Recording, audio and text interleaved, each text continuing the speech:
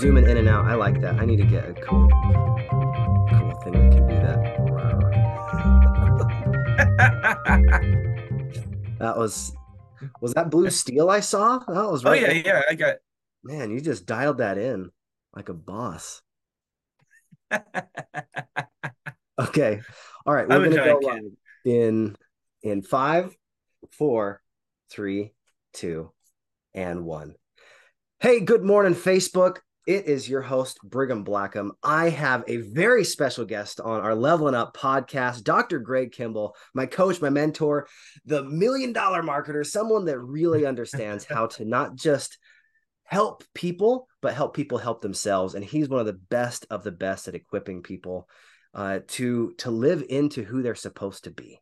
And I'm really grateful to have him on today and to have a few other wonderful guests on as well. Thank you for tuning in today, guys. If you are ready to go the final percent, you're in the right place because we have the owner of the final percent here with us, Dr. Greg Kimble. So, Greg, tell us a little bit about your background. How did you get into this personal development and coaching space? And tell us your origin story.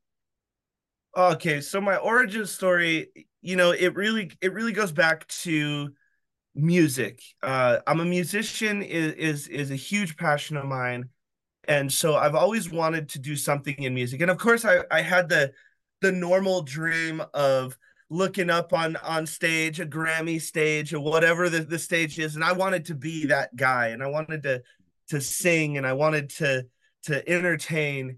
And I recently went through this with a couple of my clients because um it was an epiphany for me. But you know how you hindsight's always 2020.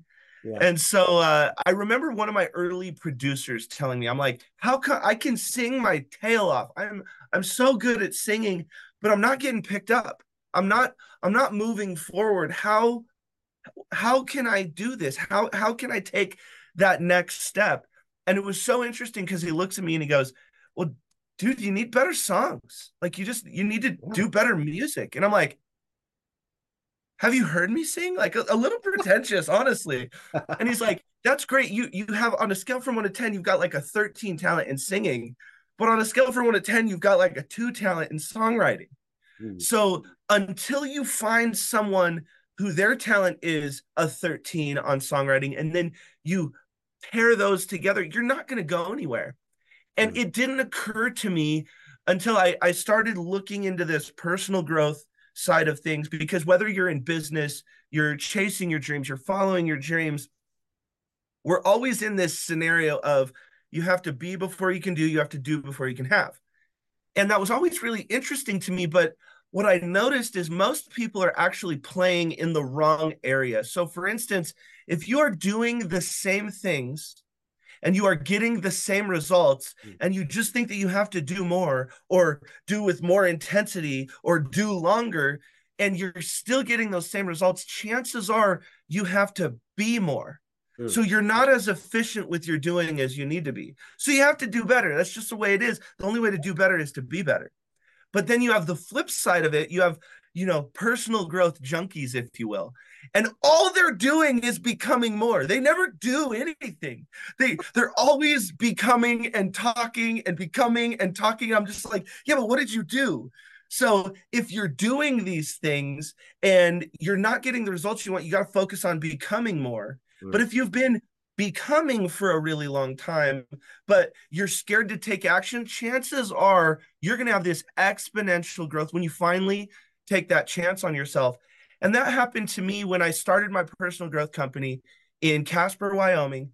And my lawyer at the time, he called me, he goes, dude, do you want to go see this celestial event of a lifetime? Are you down to do this? And I'm like, heck, who wouldn't be down to do that? I was born in Wyoming. Of course I want to come there. And so we go there and he's got his kiddo. Kayla and I are trying. So I get to see this wonderful family with his kid. And we're on the side of the road. But here's what happens. I'm the eccentric entrepreneur. I'm the eccentric musician. I want things to happen like this. Like how can I see the eclipse? I'm sitting down and you just wait. And then you wait. And then you wait. And then you wait. And then you wait. And you're just like, man, who no one told me that I was gonna have to sit here and watch Pac-Man in the sky. And then I'm so impatient. I keep taking off my glasses, trying to see the actual eclipse happen. And it just never works, because when NASA says don't look at the sun, they're not kidding. Like, Right. those photons entering your eyes, like, it's not supposed to go down like that. And so I saw the the sliver of the sun, and I'm like, surely I can see it now. I take off those the 25-cent glasses, and I look. No, with 1% of the sun showing, you still can't look at it. It's the sun. And so when it finally happens, I take my glasses off. I look at this floating orb in the sky, and I'm going, I'm in the midst of magic. Something celestial is happening. And this is crazy. The temperature dropped by like 20, 30 degrees. It looked like it was, 360 degrees. If Owen's watching, not 180 degrees, 360 degrees around you. 360 degrees around you. Looked like the sun just set everywhere. And I'm going, man, I'm in the middle of magic. All the wildlife and the birds, everything just dead silent. And I'm going, wow. But the thing about the totality is you had to move. You had to get into the proximity, because it was only about a 2-mile wide thing that moved across the country. And so I went back to Denver that had 98, 99% coverage. And I would ask people, did you look at the eclipse? Did you figure this eclipse thing out? And they're like, yeah, it was amazing. I'm like, oh, you went to Casper, you watched it happen. They're like, no. We just stayed in Denver, and that was good enough. And that's when I realized we were in the good enough culture, because I remembered what it was like with 1% of the sun showing. I couldn't take off the glasses. So they had no idea what I was talking about. And that's when I realized that 1% was literally the difference between night and day. And so I started asking myself, we're taught that 90%, 95%, 98% is good enough. 98% is an A+. Why would you go the final percent? So we're taught not to go that final percent. And so I started asking myself, what if I go the final percent in my learning? What if I go the final percent in my commitment to my friendships? What if I go the final percent in the way that I run my business? What if I go the final percent in the way that I do my fitness? Is that same exponential shift present if I start going the final percent in other areas of my life? And the answer was yes. And just to be clear, a lot of people think that the final percent is about perfection. No, sometimes 100%, the final percent of what you have one day is only 40% of what you have another day. Just give it everything. Don't leave anything on the table. It's not about perfection. It's about getting everything out that you have that day. And when you do that, and you have that tenacity and that belief and that knowing of what's possible in your life, you're going to start manifesting greatness. And ever since 2017, I've been running this company now, and watching this idea of the final percent help people in business, help people in their personal mindset, help people in their vitality, help people in the connections to create communities that have never been possible before, but they're finally showing up to the final percent. And it's just watching just absolute unlocks and light bulbs go off through so many people, because it's so much more than just me. We have an incredible community. We've got doctors and lawyers and billionaires a part of our crew. And I believe in a village. And I'll give the floor back to you after this. I don't believe in a tribalist mentality, because tribalist gets very militaristic. And this is the only way to get whatever it is. This is it. I believe in the village approach. That means that someone can be working on their first house or their third jet, and those people can be friends. And you can have different objectives. You can have this inclusive approach to what happiness not just means to me. What happiness means to me is going to be different than you. Yeah. And what I want to do is support how you can be happy. And then in turn, you support how I can be happy. And it's really a beautiful thing that we have going, but it's all about going the final percent with each other and for each other. I love that. That was a fantastic answer, because you go the final percent in your answers too. Yeah, man, come on. Now, one of the reasons that I want to bring you on this podcast is because you have an electric personality, but you know how to distill principles into very bite-sized, manageable, actionable things. So we're going to actually play with some ideas here about the deeper meaning behind purple. And I bring this up because anytime I think of purple, I think of Greg. And I was like, how did you do that? How did you go and make sure that every time I see a purple anything, it's like, oh, there's the final percent. There's Greg. And we're going to really dive into that because it's a process of becoming. And I think that will align exactly with what I'm trying to do here with Leveling Up podcast. So I'm actually going to share my screen and we're going to start with, how did you first come up with this idea of purple? Right? This idea of, I'm going to brand myself as someone that always works and all those elements. This is fantastic. Okay. So it actually came from a few different sources. So I've always loved purple. It's my mother's favorite color. It has become my favorite color. My grandmother's name was Violet. Yeah. I am an absolutely massive Prince fan. Oof. But when I was branding the company, I was thinking, because my other company, when I had started my colleges, my other company was blue. And then I really liked the color red, but then I realized, okay, well, we've got so much unification in the country. I don't know if I want to align with blue or red. So I was just like, what if we smash blue and red together? I want to be inclusive. We're purple. So it's hilarious because the guy on this side of me is as Republican as you can be. Like he is if you look up Republican in the dictionary, it's a picture of John Griffin. And I love him. He's a fantastic person. On the other side, we've got one of the ex-executives of Google, and his name's Tehran. Fantastic person. But if you look up Democrat, it's a picture of him. And so check this out. We're in the middle. So I'm like, okay, we're still purple. So I wanted it to be inclusive, but I still wanted it to be something that most, specifically men, just didn't want to wear. So I got my golf club, my golf grips purple. My shirts are purple. My shoes are purple. A lot of my pants are purple. My shirts are purple. And so the first thing that happens is everyone goes, well, did you go to TCU? No. Oh, did you go to Washington? No. Well, what's up with the purple? So when I said that, when I just totally dove in, and you can see all the acoustic foam in my studio is purple. And so when people started asking me, hey, what's up with the purple? It's an immediate conversation starter. Yeah. So now I'm saying, hey, I'm an executive coach. I'm a motivational speaker. I'm a consultant. I'm a sales trainer. I do all of these things, and I'm playing golf. So everyone owns businesses. I'll give you guys a networking hack right now. If you guys want to meet the absolute best people that you possibly can on a golf course, play golf at noon on a Tuesday. Because I don't know if you know this, golf is not an inexpensive sport to play. So usually people who don't have a job are going to be playing golf. And the only people playing golf at 12 o'clock on a Tuesday or a Wednesday are going to be the executives who don't want to deal with everyone else that's on the course in normal times. So you're going to meet people like, I remember the first time I did this, and the guy had just sold a company for $2.4 billion. And he ended up a client of mine. And it was just me and him for 5 hours talking about business.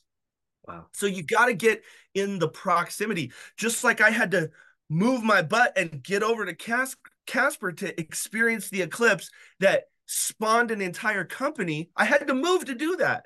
Well, I had to move and get around. So you have to move to get around the proximity of powerful people and helping connect yourself into how these people think. And that was the biggest thing for me, is I needed to change the way I was thinking. So I really had to get around the right people who challenged me, because we're not working this hard to stay the same. I want people who challenge me to make me a better person. My wife is a great example of this. My wife is the smartest, best human being I've ever met, and she challenges me on a daily basis to be better. And I just want to live up to who she wanted to marry every single day. I just want to get better. I And love so that's about Purple. It's just a conversation starter. Let's get into this conversation. You're one conversation away from changing your whole life.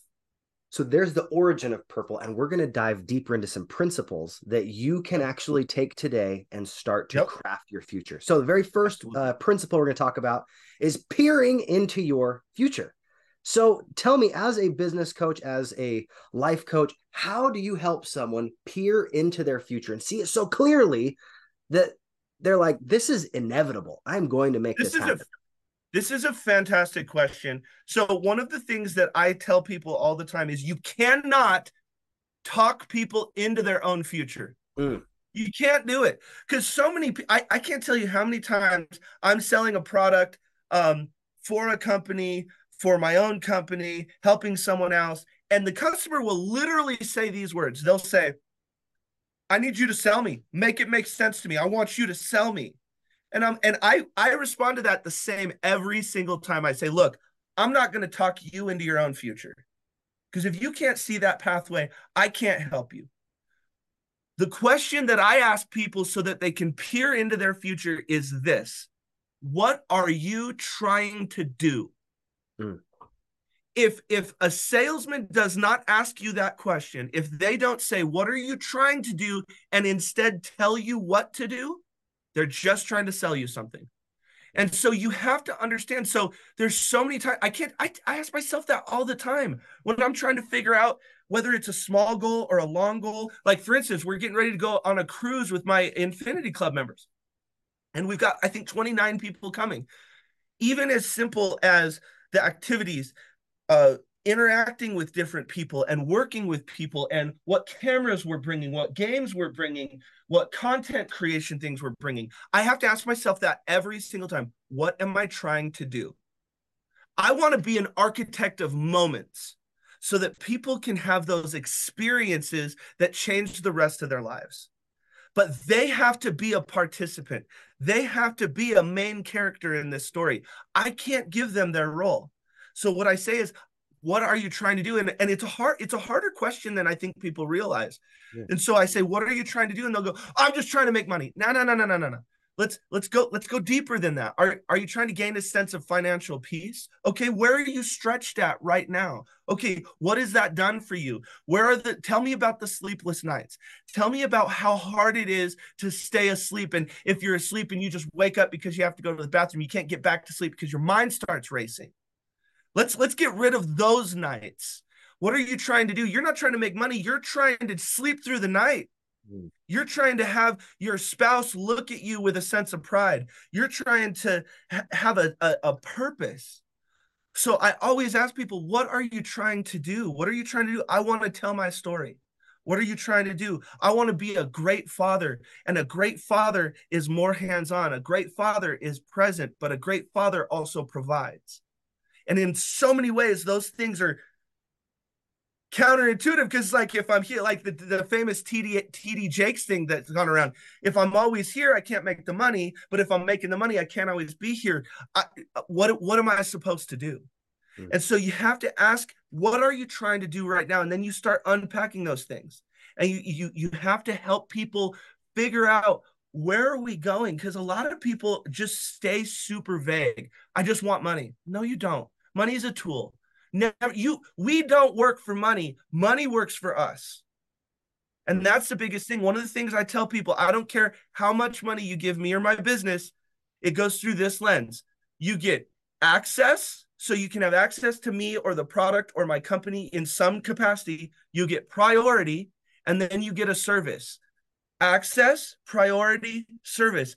Nowhere in there does it say, hey, you gave me a bunch of money so you can call me at 4:00 in the morning super mad.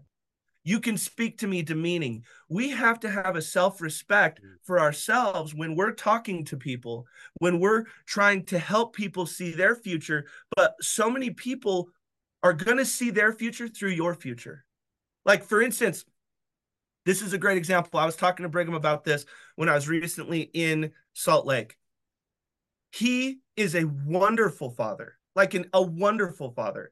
He has 4 kiddos, and watching him talk about his kids, I have one kid, and I cannot fathom what it's like to have 4. Like, you're a superhero, bro. Like watching your future literally helps me craft mine. And this is where a lot of people start attacking comparative reality. I think it's a double-edged sword. Comparative reality is bad if you feel it as judgment or demeaning, but comparative reality is great if I'm looking at a father of four when I'm a father of one and I'm saying, I respect this man. I want to see what am I trying to do? Because you're going to help me shortcut that. And that's why how only shows up in two places. You hire someone who's been there before, or you went there. But don't try to figure out the how before, because you're going to have COVID 42 show up. You're going to have a debt crisis happen. You're going to have a death in the family. You're going to have all these different things happen, and it changes your how. How only shows up if you have someone who can give you a good blueprint because they've done it and they've been there before, or you did it. But we spend so much of our time before we even take a step into our future, figuring out how we're going to get there. And I love, if you look at the word how, it is the tyranny of the mind. Tyranny stands for oppressive government. The more often that you stay in how, the more often you're going to put yourself in change and you're not going to take that step into your future. So the other thing that needs to happen is when you ask someone, what are you trying to do? Most importantly, yourself, most importantly, when you look in the mirror, when you say, what are you trying to do? Be honest and dream. Dream big. Don't be scared to say whatever it is on your heart. Don't, like, I'll tell you right now, I want to make a bigger impact than Tony Robbins. Why would you say that? That's blasphemy. That's blasphemy. Look, I'm just dreaming. Let me dream. Let me dream. I want to make a bigger impact. I don't want to be better than. I want to make a bigger impact. If I do, awesome. If I don't, awesome. But that's one of my lighthouses. That's one of my guideposts. And I focus on impact. What kind of impact and how can I equip people? Not how much money I'm making. Money is just a tool. And money is changing every day with the things that are happening. So there's my idea of peer into the future. I love this. And one of the other things that I want to think about with this, with peering into the future, is sometimes it feels like we have blinders on. I know as a coach, one of the things that you do is help remove blinders to let people actually step into their own future and who they're becoming. Yeah. And one of the things you did for me in one of our first sessions was you said, you're already amazing. The person you're trying to be is a facade. So how do you help people remove those blinders? Because you did it for me in a lot of ways. How do you do that? The biggest thing is really help people understand the term that we're dealing with. What what I mean by that is a lot of people, when you get the 7-step plan, like, sure, I've got 7 steps of success, but only 3 of them might work for you. Right. And then the other 4 might work for someone else, or maybe only 1 works for someone, or maybe none works for someone. We're all different. And so one of the biggest things is some people need a term of, what am I going to do today? Some people even need, what am I going to do for this hour? Like, what am I going to do for the next hour just so I can get any momentum? But other people are very disciplined already. And what they need is, what am I going to do this quarter, 3 months? Maybe they're really ingrained and they've got a family. And what I say is, you've got like when you have a small life, that basically means not as many responsibilities. So maybe you don't own a house yet. You don't have a dog. You don't even have a significant other. You have a very small life, which means you're a speedboat. You can change directions. You can do whatever you want. Well, people like myself and Brigham, we've got a wife, we've got a family, we've got kiddos, we've got responsibilities. So we're a little bit more like oil tankers. So when we want to change, we're like, okay, it's hard.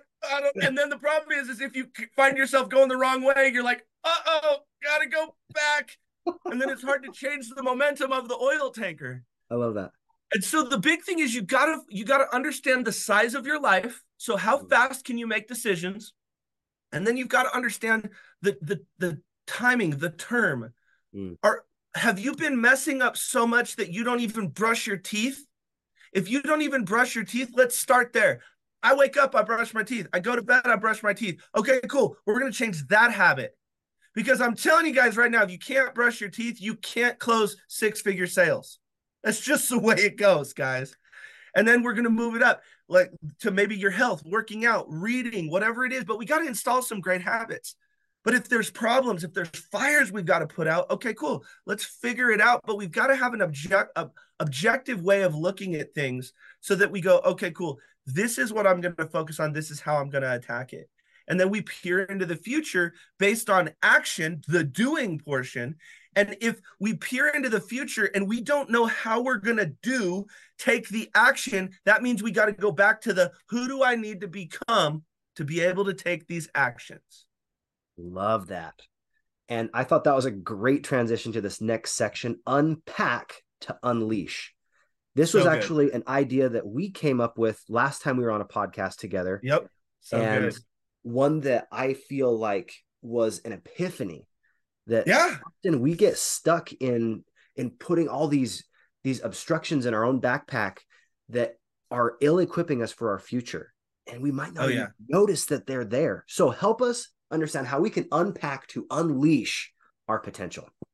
So the biggest thing that you have to answer is, why does it mean so much? So a lot of people are pack rats. A lot of people are going to say that we're not even pack rats. We're not even putting it in a backpack to where it gets heavy. We've created our own trash compactor. So we are just shoving stuff down. And then what happens is we have so much emotional energy and so much angst that when our significant other or our friend or our mom or a family member, because they always know how to push our buttons better than anybody else, let's be honest, they push the button and all the trash comes out. And then your mom's like, what? I literally just said, how come you don't call me? And then I get all of this. So part of it is when you pack things down, you gotta be able to let it go. You have to understand that not everything needs to get held onto. And you have to ask yourself, okay, why does this mean so much to me? Why am I making it mean so much? And when we make something like that mean so much, we hang on to it, and then we give it more and more meaning. We turn into like that Golem guy from freaking Lord of the Rings saying, my precious. And it's literally just all of the crap in your life. You have to unpack it and then ask yourself, okay, what have I not dealt with? And why does it mean so much? Can I really let this go? And, I get a lot of flack about this, but one of my good friends, Rob Bailey, started Flag North Fail. He's the husband of Dana Lynn Bailey, a famous bodybuilder. And he actually brought this up to my attention. I just thought it was so good. A lot of people have said that, no, I don't like that, and that's toxic and whatever. Again, this is why I'm saying this is one of my steps. Maybe it doesn't work for you. But he said that if someone wrongs you, what I want you to learn how to do is to forget their name. Okay. Like, forget their names to the point where if someone comes up and says, weren't you in business with this person? And you go, who? What? Because the thing is, I'm not going to give their story any power. I'm not going to let them in my life anymore. As far as I'm concerned, I'm not going to talk bad about them. I'm not going to talk good about them. I'm literally just clicking the delete button. They cannot hold space in my brain, in my heart, in my soul, because I need to reserve that space in my brain, in my heart, in my soul for the good things. So the bad things, like, literally delete it. And so the thing is if you can't get to that point, ask yourself why. Are you thinking you need vengeance? Are you thinking, oh, you're going to show them massive success is the best revenge? No one should ever want revenge. Revenge is not a healthy emotion. No. Vengeance, not a healthy emotion. Just literally forget their name and go live your life. You're giving that part too much power. But what we tend to do is we pack it into our pack and we make it mean something that it really doesn't mean. And I mean, I'll bet you a ton of us have, old relationships in high school that we still haven't dealt with that we still very much, their names tattooed on our heart, and it's still messing up new relationships in your 30s or your 40s or your 50s. You've got to let it go, let it go. I'm just telling you, we've got to get this stuff done, and then unpacking who you are, why you are. Like, for instance, I'll give you a great example. I wondered for a really long time, why do I always want limited edition things? I look, it's something happens to me. It doesn't matter what it is. I don't really wear a lot of, say, beanies. Someone tries to sell me a beanie. No, I don't want it. It's limited edition. How much? Like, I don't know what it does. Why? But I figured it out. It's because I grew up incredibly poor. I never had anything limited edition. And I always felt like I was one of the throwaway kids. I was made fun of because I was a singer. I was in choir. I'm made fun of. I'm in a very interesting home life. We'll just say that. We don't need to unpack that one on the call. Sure. But I have unpacked it to where I can understand why I am the way I am, and then what do I need to adjust to show up better. And so I had to go, well, do I need this limited edition stuff? No, I don't. Because I'm limited edition. Brigham's limited edition. Every single person, think about this, is limited edition. You had a 1 in, and this, look up the statistics on this. For you to exist the way that all your subsequent ancestors, and for you to the right sperm and the right egg at the right moment, it's a 1 in 400 trillion chance that you exist. A 1 in 400 trillion. We're all limited edition. So I don't need anything to validate that I'm limited edition. I needed to let go the fact that I didn't understand that we were really poor. But here's the thing. My mom always told me, she said, look, I'm never going to let you go to bed hungry, and I'm never going to let you go to bed not feeling loved. And she's never broken that promise. Even as a 38-year-old man, if I even kind of say that I'm hungry and I'm getting ready to go to bed, if she's over here for Christmas, she will get in the kitchen and make me way more food than I need, because that's who my mom is. But those are the real cherished things in our life. And so I had to unpack what high school did to me, what the bullying did to me, what the, I was one of those kids that we got 1 pair of shoes, 1 pair of jeans, and I got 3 shirts and 1 winter coat for the entire school year. That's who we were. And I remember my mom saved up for 2 years. 2 years she saved up to get a Nintendo 64. And then I traded my Nintendo 64 for jeans, for the new jeans. Now, don't get me wrong, we won't get into the story, but she definitely went over to that house and got that Nintendo 64 back. But that's how much this social, economic, and the bullying and the status messed with me. And then I just had to decide, okay, what is, if I'm unpacking why I am that, what actually matters to me? Because one of the things that we have to do is once we recognize something, you have to realize and you have to go, okay, cool. What do I replace it with? If you delete something out of your life, a habit, a bad habit, you have to replace it with something. Otherwise, it's going to come back. So I had to say, okay, if this is where I got my status, and I would buy this limited edition microphones, limited edition studio stuff, limited edition cars, whatever it was. If it's limited edition, I was into it. If I want to get that out of my life, what am I replacing it with? And it was, I need to go the extra final percent on my family. That's the only status I actually need, is someone to say, dang, Greg, you're a great father. That's way cooler than any microphone. Yeah. Dang, Greg, man, like you're one of the best husbands I've ever seen. That's all I need. That's my status. And it's through action, not acquiring. And that's the thing. We have this acquisition syndrome these days, to where we're trying to acquire followers like they're not human beings. Yeah. We're trying to acquire money, not knowing what we're going to do with it, and doing it out of desperate means. I want you to make money as a byproduct of solving a problem and equipping someone to be better than they were yesterday. And if you can show up with that energy, you're going to have more money than you know what to do with. I love that. One of the things that reminds me of is we've talked about this before, it was a couple months ago, but this idea that we don't want followers, we want to create leaders. Yes. When you're thinking, Yes. I'm going to equip leaders, I don't care how many people are following me. I really don't. What I care about is, am I helping them become the leader that is inside them?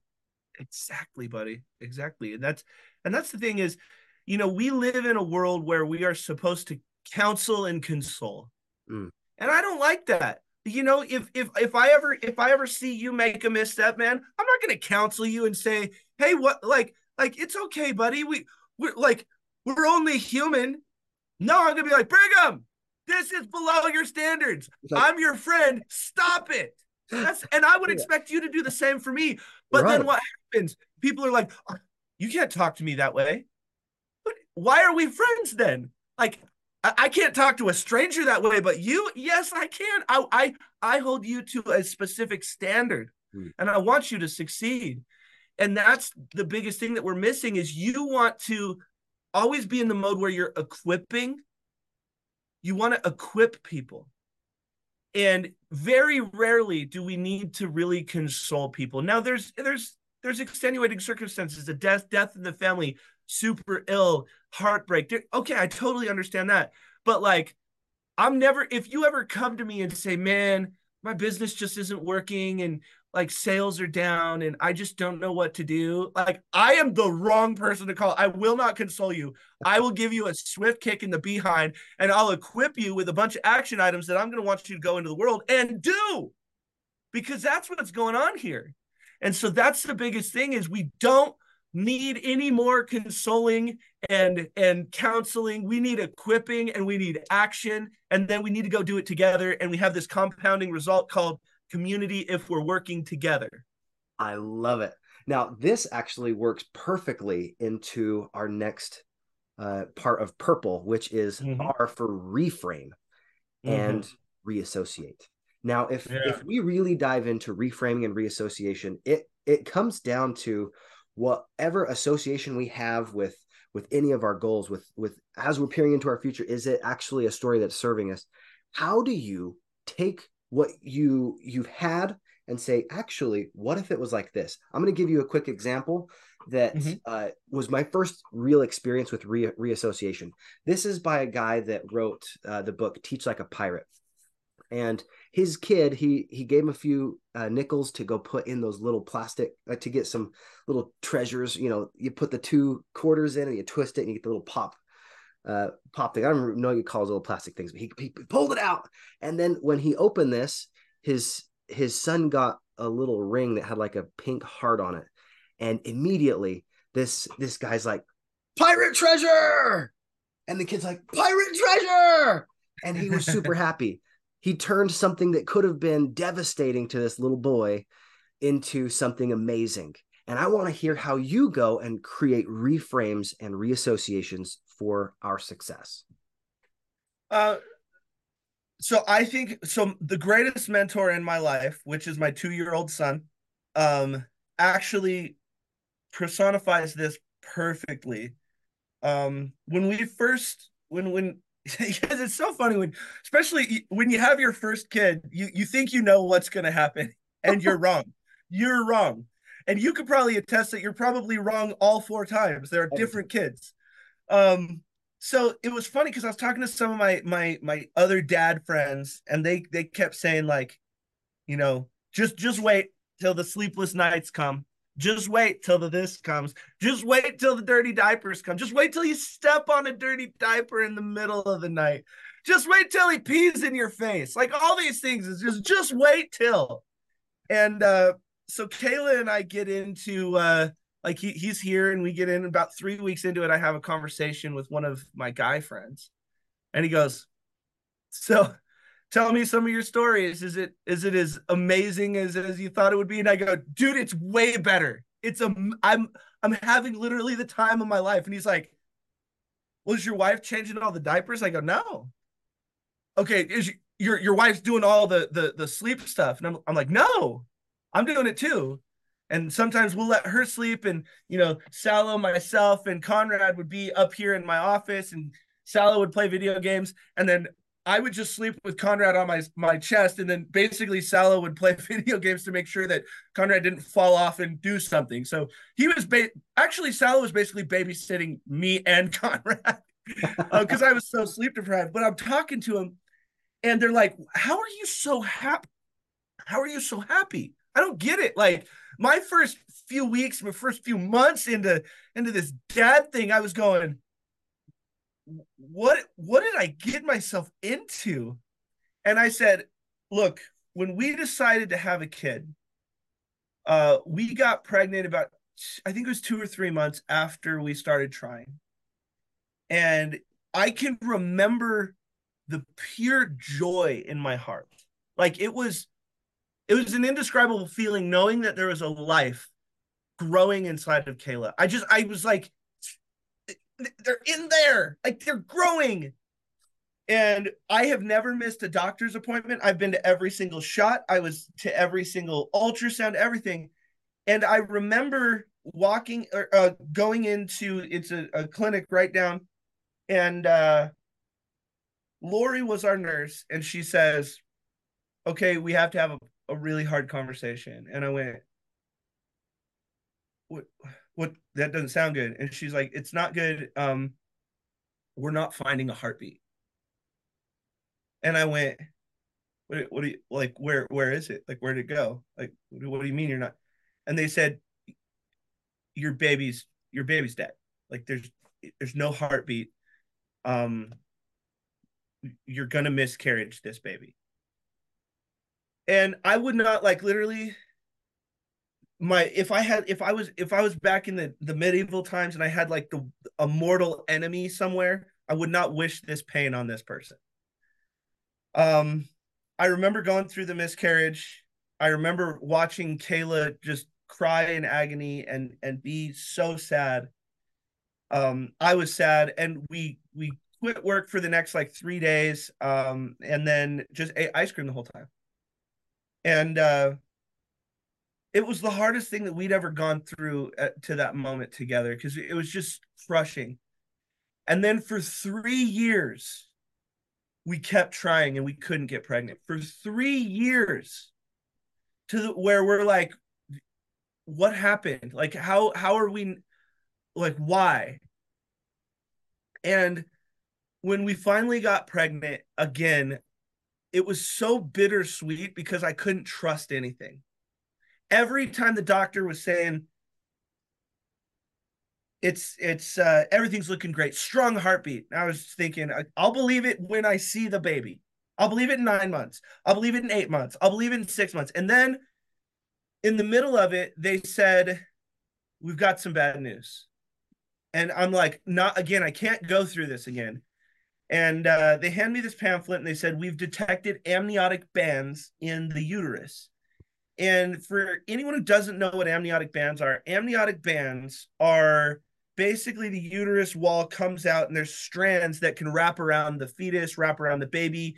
If one of these bands goes into where the brain's forming, your baby is dead instantly. So it's basically a death sentence, or at best case scenario,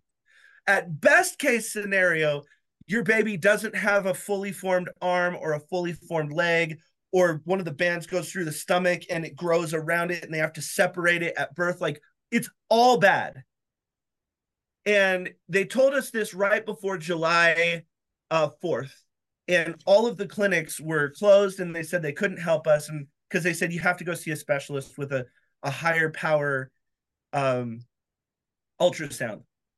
And we went through this, and I just prayed. Like, honestly, I prayed and I prayed and I prayed.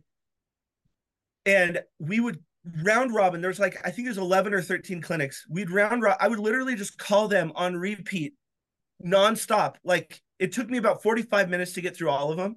And I would nonstop call them to try to get a meeting. They're like, by like the fifth hour, and the fifth or sixth time I'd called one, they're like, are you just calling repeatedly? And I was like, yes, and I will until we get an appointment. And so we finally got in a clinic that was like an hour and a half away from us. They take us in, and this was 2 days after we had gotten this diagnosis. And they said, we don't actually think it is a amniotic band. We think it's what's called a synechia, which is scar tissue between the uterine wall. Because on that first miscarriage, my wife had to get a D&C, which means they come and scrape everything. And they said there was probably damage. The uterus collapses, and then when it expands again, there's a little piece of skin. I am not convinced that that actually was the case, because I prayed, and I think God turned it into that. And no one can tell me anything different. God answered my prayer. And they said that basically Conrad inside of there just has like a little shelf, and he's just going to be hanging out on a little shelf, and it's not going to affect his development at all. And when I saw my baby, and it was just such a mind-blowing experience, because I'd prayed for over 4 years. I'd gone through heartache, I'd gone through disbelief, I'd gone through prayer, and now he's here. I prayed for a baby. I prayed for a healthy baby. I prayed for this. Babies come with diapers. Babies come with sleepless nights. So for me to pray for the baby and not be excited about the sleepless nights, and not be excited about the dirty diaper, and not be excited about the pee to the face, you can't have a half prayer. And people are doing the same thing with business, is they're praying for the money, but they don't want the responsibility. They're praying for the status, but they don't want the work. They don't have the work ethic. They just want a result.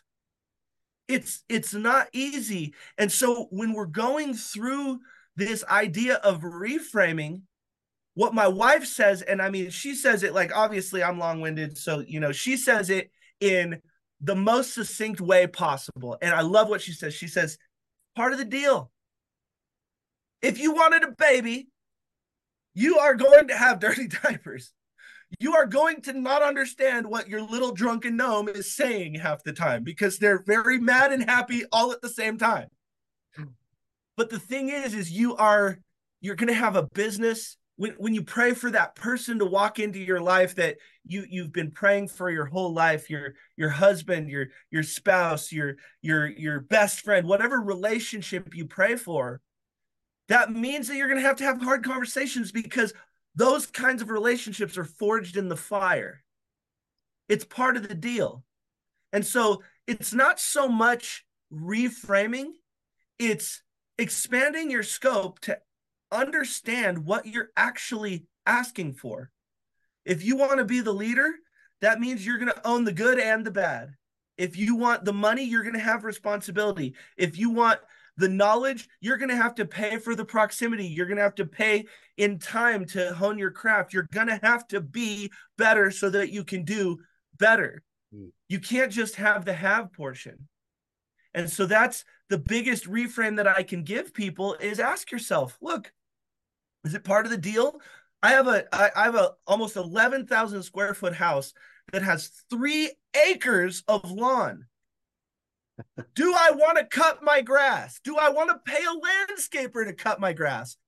No, but it's part of the deal. If I want to live here, it's part of the deal. If the furnace goes out, I got to replace that. If I want heat, it's part of the deal. So reframe it to where you say, hey, look, if I want this, it comes with this. And that's not good or bad. It just is. Yeah. So you don't have to spend a lot of time reframing if you understand what you're actually asking for. It kind of goes back to the genie with the 3 wishes. Before you make those wishes, really pay attention to all the other circumstances that are going to come with that wish coming true. Yeah. And maybe, just maybe, the reason your dream isn't coming true is because you're unwilling to deal with all of the stuff it comes with. That's awesome. That just reminded me of my own experience this very recently. I just barely had a baby 2 months ago. We have the same, guys, you need to know this. This is something cool about Greg and I. Our boys have the exact same birthday. Okay. Yes, they do. I got this news that he was coming a month early while I was at an event, and I rushed to the hospital, and there was this fear that came because he was fine, but my wife wasn't. And she had something called preeclampsia, which is extremely high blood pressure, and that can send you into a stroke, and actually you can die from it. She was hours away from having that happen, unknowing that that was the case. She didn't feel good, so she went to the hospital. She called. She's like, "We are having this baby now." So I said, "Yes, ma'am," and I got up and I went. Nothing Part of else the deal. matters more. This is part of the deal. So I went there, and we had an emergency C-section, and she was okay. And the relief that came from having that challenge, it made that moment of holding my son for the first time so much more special. And what was cool about this one, guys, we didn't find out the gender until the day of. And So good. holding my son for the first time, it just changes you. You can't I can't explain this in words, but the gratitude is part of the deal. The challenges, it's like a pendulum. The more challenging that you have your life, and the more difficult and horrible at times it feels, you can also have the other side with that much joy. Your capacity for love and joy and that life experience is in direct proportion to how big your capacity for pain and suffering is. Amen. That's so true. I 100%, man. Absolutely. Beautiful. Now, one of the things that we're going to play with now is this idea that even when we are in the midst of difficulty and trial and pain, having a positive perspective. This is going deep, and this takes discipline to have a positive perspective. This is not something that you just are born with. I think most of us, it's very easy to be negative, but it takes a skill set that is developable. Right? We can all do this. But how, Greg, have you been able to develop this positive perspective on life?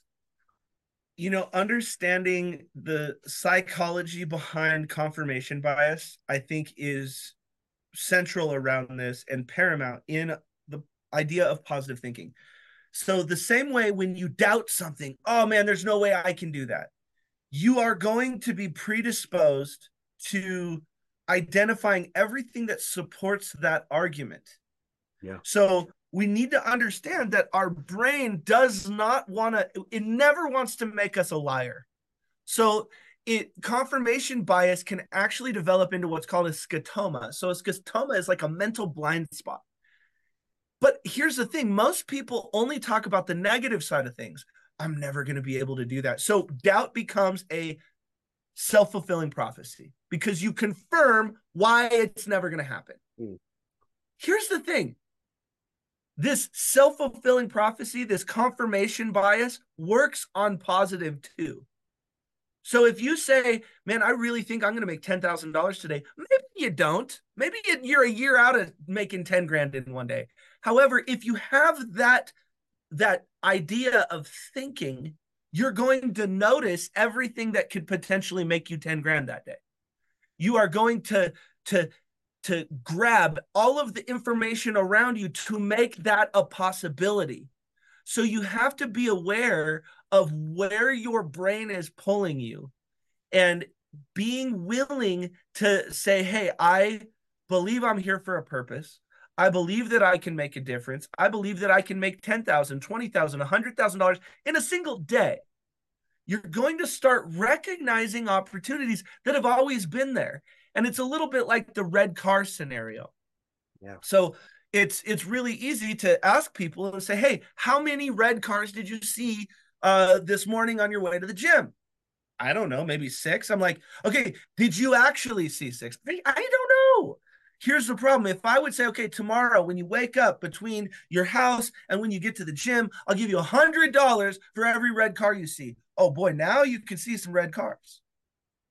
Your brain's doing that with positive and negative thoughts. I'm never going to make it. Okay, let me find everything that helps you understand that you're not going to make it. Hey, I am going to be someone who makes a bigger impact than Tony Robbins. I'm going to start finding every opportunity and every avenue and everything that's going to help me do that. And so I'm not in a competition with Tony Robbins. I've done all of his training and I love Tony Robbins. But why not set my goal super high? This guy has a personal growth company that generates $800 million. That's a good person to model. This makes sense to me. He's made a huge impact. And so I want to find all of those opportunities and things that can happen to me to help me move forward in the positive side. You are an architect of your moments. And those moments that you live, that you participate in, that you take action on, are going to create your future. So if you are participating in negative talk, if you are participating in negative actions, in gossip, in what Zig Ziglar calls stinking thinking, if you're going to be participating in that, where do you think it's going to lead you? Come on. But if you participate in the positive, and let's say, like, how can I stay positive? How can I stay positive after that first miscarriage? Well, I'm just never going to try again. I don't know if that's the way God drew it up. I don't know. But it's up to me. I have to take the action. And so most people are adrift. And in the book, Outwitting the Devil, I think everybody should read it. But in the book, Outwitting the Devil, most people are just drifting. And you're waiting for the epiphany. And you're waiting for someone to come tell you the meaning of life, the purpose. You're waiting for Ed McMahon at your door. You're waiting for the published clearinghouse thing, the winning the lottery. You are your own lottery ticket. You've already won, and you just need to take action. And here's the thing, it's the way habits work, and people need to hear this. The way habits work, it is absolutely going to be harder to start tomorrow than it will today. I mean, right now, make a decision that your life is different. Make a decision and decide. Decide means to cut off. This is no longer an option. You are going to be successful. Because tomorrow, the habit of negative thinking is even more ingrained. The way habits work is tomorrow never comes. Tomorrow is always today. And one of these todays, you're going to have to make a decision. And when you decide to be positive, when you decide to unsubscribe from the BS, when you decide to make a difference in your own life, take action to learn, to get into the proximity of other people, you're going to watch everything change. But it takes a decision, not a declaration. The New Year's resolutions are complete crap, just so you know. Just so you know, it's like I think the 14th or the 16th is National Quitting Day. So most people, their resolutions don't last more than 2 weeks. But everything of value that you have in your life is older than a year. Yeah. The value that you have with your wife, how long have you been married? 13 years. 13 years. So that very first year versus year 13, there's an literally exponential amount more of value and love and experience. Yeah. Well, all the people out there who say, I'm going to have a marriage like Brigham this year, I just haven't found my person yet. It's impossible. 13 years, not even found your person, and you have 1 year. It's just not going to happen. And that's where the comparative reality starts messing people up. But use Brigham as a guidepost, as a North Star, and just reach out to him and ask him, say, hey, how did you do? You guys have probably dealt with something like this. I'm trying to figure this out. But don't be scared of comparative reality in the positive sense. But when you feel judged, I remember the first time that I heard, there was billionaires that are younger than I am, and they're popping up out of crypto and all these things. There was part of me for a little bit that felt like a failure. Right when that enters, you are in the wrong side of thinking. You cannot use comparative reality to shame yourself. Use comparative reality to go, okay, cool. Maybe I can do that. Do I love crypto? No. Okay, cool. That's not the path for me. I'm going to go over here. So identify if shame is present in the comparative reality. If it is, you are on the negative side. But if respect and adoration and inspiration and aspiration are present, that comparative reality is okay. I have a comparative reality to Tony Robbins. Dude, I love that guy. I'm not mad that he makes $800 million, man. Get to a Billy. Do it. Make an extra $200 million. I want to see you in the 3 Comma Club. And I'll clap when he wins, even though he doesn't know me. He kind of knows me in a roundabout way, but it's not like we're homies and hang out all the time. That's the biggest thing is I want to clap when everyone wins. And so just don't let shame, either projected or towards yourself, be present in your life, and you're going to live a much happier life. That reminds me of my very first experience learning Mandarin. I had 12 weeks where I was like, in this time frame, I need to get proficient enough that I can communicate in Taiwan with people. Not gonna, guys, 12 weeks is not a lot of time, but I saw a lot of these other missionaries really progressing very quickly, and I got into that comparative reality for the first couple of weeks, and it spiraled me into a depression. And I had this breakdown moment where I just put my head on my keyboard and I was praying, Heavenly Father, I know that I'm in the right place. I'm doing the right thing. I know this is the right path. You called me to be here. Yeah. I'm having a tough time. And he said, basically, stop comparing yourself to anybody else but yourself. Yeah, that's the way you can compare yourself to yesterday. Am I better than yesterday? Yeah. Even if by one word, I can speak one word more. You're making progress. It's line upon line, precept upon precept, here a little, there a little. I know that Heavenly Father loves us enough to say, you don't have to be the same as anybody else. You are that, what, 400 trillion? What? How do I remember the exact number? 1 in 400 trillion. 1 in 400 trillion. You are that limited edition. So we're going to go on to this next section, which I think is awesome. It's link onto your future.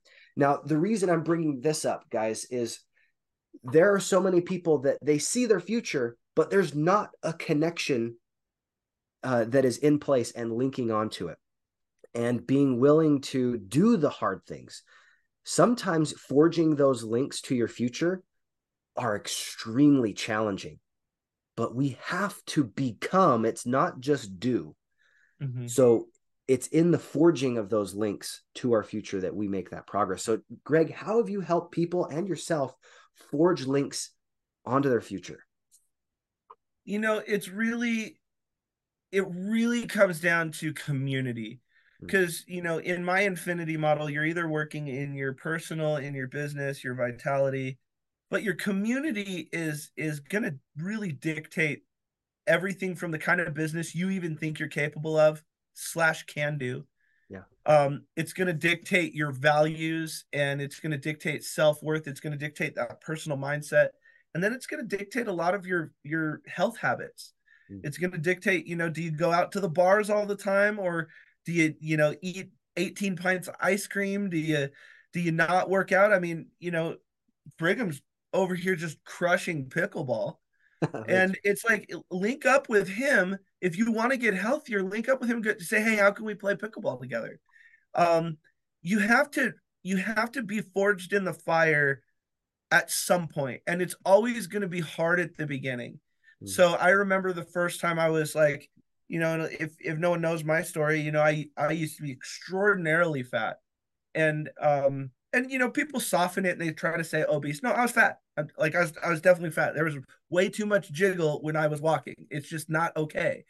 And I remember going, okay, I've got to change. And my first workout, I mean, I was sore for like a week, to the point where I just didn't even want to work out. And I had to forge myself in the fire because I had to have discipline. I had to keep going. I had to keep showing up. And wherever the problems are showing up in your life, whether it's your business, the first day is going to be hard. If it's your marriage, your first day is going to be hard. If it's your friendships, maybe something's going on in your family, the first conversation is going to be hard. But are you willing to have it? And a lot of people, and this is important, going back to why does it mean so much? A lot of people don't want to have the conversation when it comes to interpersonal relationships, because it doesn't actually mean the amount of stink they have thrown about it. And they're not actually willing to have the conversation because they themselves know, I might have turned this molehill into a mountain. So then they never have the conversation because they're essentially admitting that they were wrong. We got to have those conversations as fast as possible. Say sorry as fast as possible. Say I love you as fast as possible. Connect as fast as possible. But if you need help in your health, you got to make some changes, not tomorrow, today. And it starts up here, not actually in the gym. It starts up here, to go to the fridge and go, hey, maybe I'm not going to eat 6 donuts. I love donuts and ice cream were like my thing. we cannot have them in the house. As disciplined as I am, if there's ice cream in that fridge, it's getting eaten. If there's donuts in the house, they are going to get eaten. So I can't have them in the house. So you've got to make the decision to get better. If you, like, for instance, I wanted to be a speaker. So I went and got certified at every single place I possibly could. I got on as many stages as I could, and I just kept refining my craft as often as I could. And it's paid huge dividends, not necessarily, like, certainly yes in the monetary sense, but much more in the relationship sense, because I can make 100 friends at one time instead of one friend.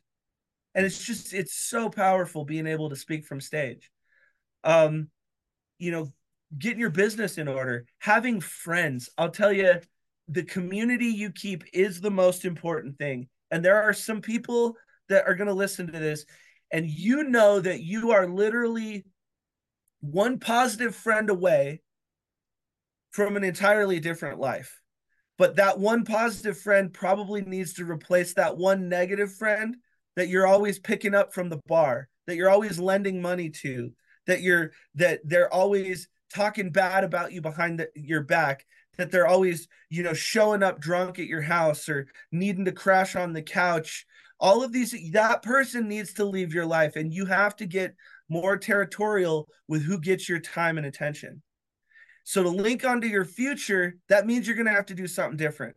Because if you do not link onto your future, specifically in personal, in business, in vitality, and your community, if you don't link onto those 4 pillars that are going to change your life, your future is going to look like exactly what's happening right now.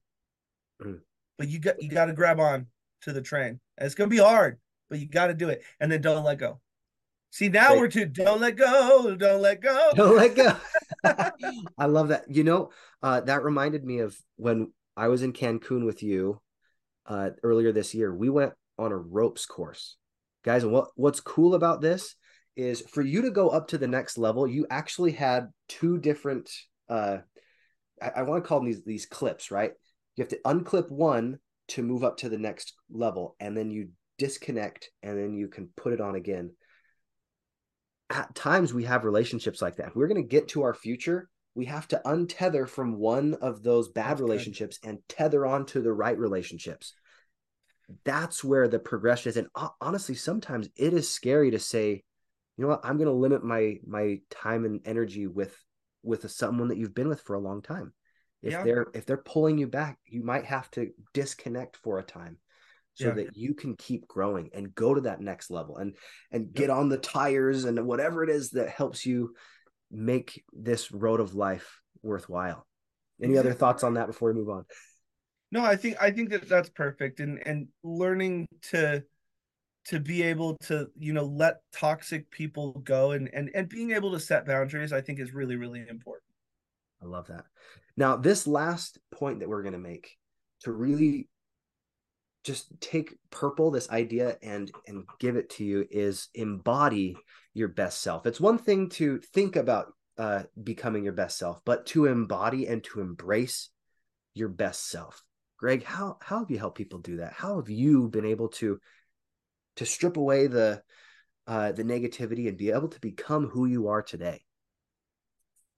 I'd say the first thing would be allow yourself to be held accountable. Yeah. One of the things, I grew up as a musician, and even though, I very devout Christian, I love Jesus, the environment that I grew up in and the musicians that I hung out with, on a scale from 1 to 10, I probably had like an 8 on the bad language in my mouth. And it's something that I'm still working on to this day. Every now and then the F-bomb will slip out and stuff. But what I've done is, everyone around me, from Kayla to my clients, and I've got a specific client that I tell them, I'm like, look, I'm really trying to work on my language. If one slips out, I need you to call me on it immediately. So don't be scared to let your people coach you as well. but allow yourself to be held accountable. And every time I say, he's like, and I'm like, you got me. And it's something that I've been working. I'm so much better than I've been in a long time, but I had to allow myself to be held accountable. But if I say something along the lines of, "Oh, I'm the coach, don't talk to me that way," like no, we're all here to support everyone's success. And if that's something I'm trying to accomplish, help me do it. I don't want that. So if you have your friend that's trying to, you know, maybe lose some weight, don't offer them a donut. Don't try to break their habit. If they finally get into a groove in the gym, don't be like, "Oh, don't have time for us anymore because you're a gym rat," when they only go an hour a day. It's like, come on, don't demean your friends when they're trying to make themselves better. You need to get around people who are like, "Dude, you're going to the gym again? Freaking epic. What's your streak at? You're like 5 or 6 times in a row now? Dude, that's awesome. You're inspiring." Those are the friends that you need. You need people to help hold you accountable, but in a "I'm going to clap while I watch you win" way. And embodying your best self. And I know that this is going to be hard for people to hear, but it really has so much more to do with your environment than it does just you. Like, you can have all the mental fortitude you want, but if you have got someone who is demeaning you that is close to you, your chances are less than 1%. I mean, sooner or later, you're going to get brought down. And the way that I'll help you understand this is a plane, when it's running at full power, if it is flying at what's called ground speed, so let's say 500 miles an hour, and it's down here, if its top speed is 500 miles an hour, its engines are operating at 100% capacity. So a lot of people would be like, "Okay, that's what it is. It is what it is." However, why planes fly so high is they get into the jet stream. What they're doing is they're controlling their environment. They get into the jet stream and they try to find tailwinds wherever possible. So now to fly that same 500 miles an hour, they're using their engines at 60% capacity. They're using less fuel. It's not nearly as hard to run at its top speed. Mm. Humans are the same way. So if you want to change your finances, if you want to change your business, if you want to change your health, if you want to change your mental, you have to control your environment. Mm. So we have to remember, just like what you eat, if you eat a ton of donuts, you're going to get fat. It is what it is. But if you watch a bunch of Netflix, you're going to get fat in the brain. If you listen to a bunch of crap news and talk radio and drama, you're going to get fat in the brain. What you put in your eyes and your ears is just as important as what you put in your mouth. You gotta be mindful of all of those things. You have to control your environment. Mm. And so you've got to make, because it's kind of like the military says, slow is smooth and smooth is fast. We want to, like, a lot of people are feeling chaos in their life and they're like, "I got to grow. I got to get bigger. I got to get better." So therefore you're actively trying to scale chaos. What? That's crazy. Let's get rid of the chaos.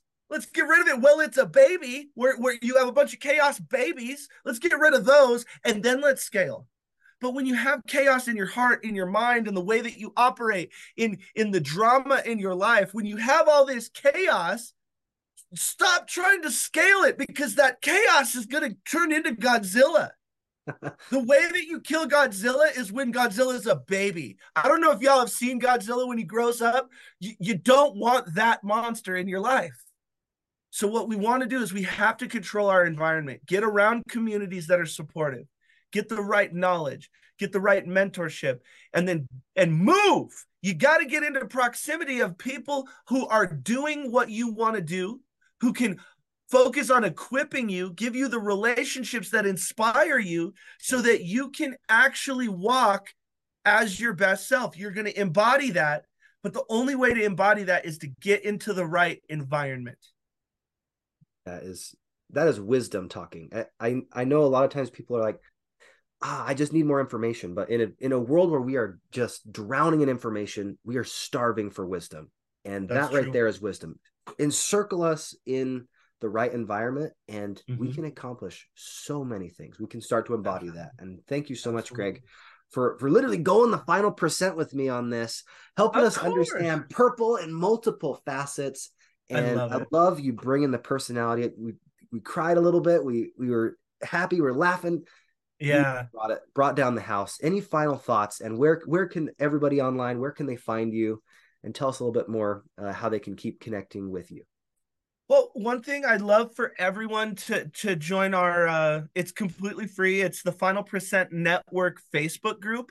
I go live every Monday. We've got some of our other coaches going live in there, adding value. No, we don't sell stuff. It's like literally we just want to see, very similar to how Brigham and I were talking. It's just a great group of people that are trying to get better than they were yesterday. If you want to know more about the Final Percent, it's super easy. It's just thefinalpercent.com. So go check out our website, and we've got a lot of cool things always going on. We're, like I said, we're getting ready to go on a cruise with a bunch of our members. And then Instagram is just Greg Kimble. So GregKimble. Just come check me out, engage, say let me, like, send me a message saying, hey, I watched this podcast with Brigham so that I can follow you back. I would love to really, dive deep in the words of the drive system that some of us all know and love. I'm a relator. I finally figured out I'm a relator intellect. So I'm all about relationships and going deep. So let's build some relationships. So whoever you are, wherever works best for you to connect, whether it's our Facebook group, whether it's the Instagram, or whether you do a submission form on our website, and you want to see where we can help you, just connect with us. You gotta get in proximity. You gotta take action, and if I can be a part of that, I would absolutely love that. Absolutely. Guys, once again, thank you, Greg, for being on. Like and subscribe to this YouTube channel. Really grateful for you to be on today. And if you have any other questions, I'm going to stop the live stream, but all of our live people, you'll have about 5 minutes to share some of your questions. I'm going to stop the live stream, but thanks again. All right, guys, do you have any final questions for Greg? We have like 5 minutes, and then we're going to let him go. And if you don't have any questions, we're going to let him go right now.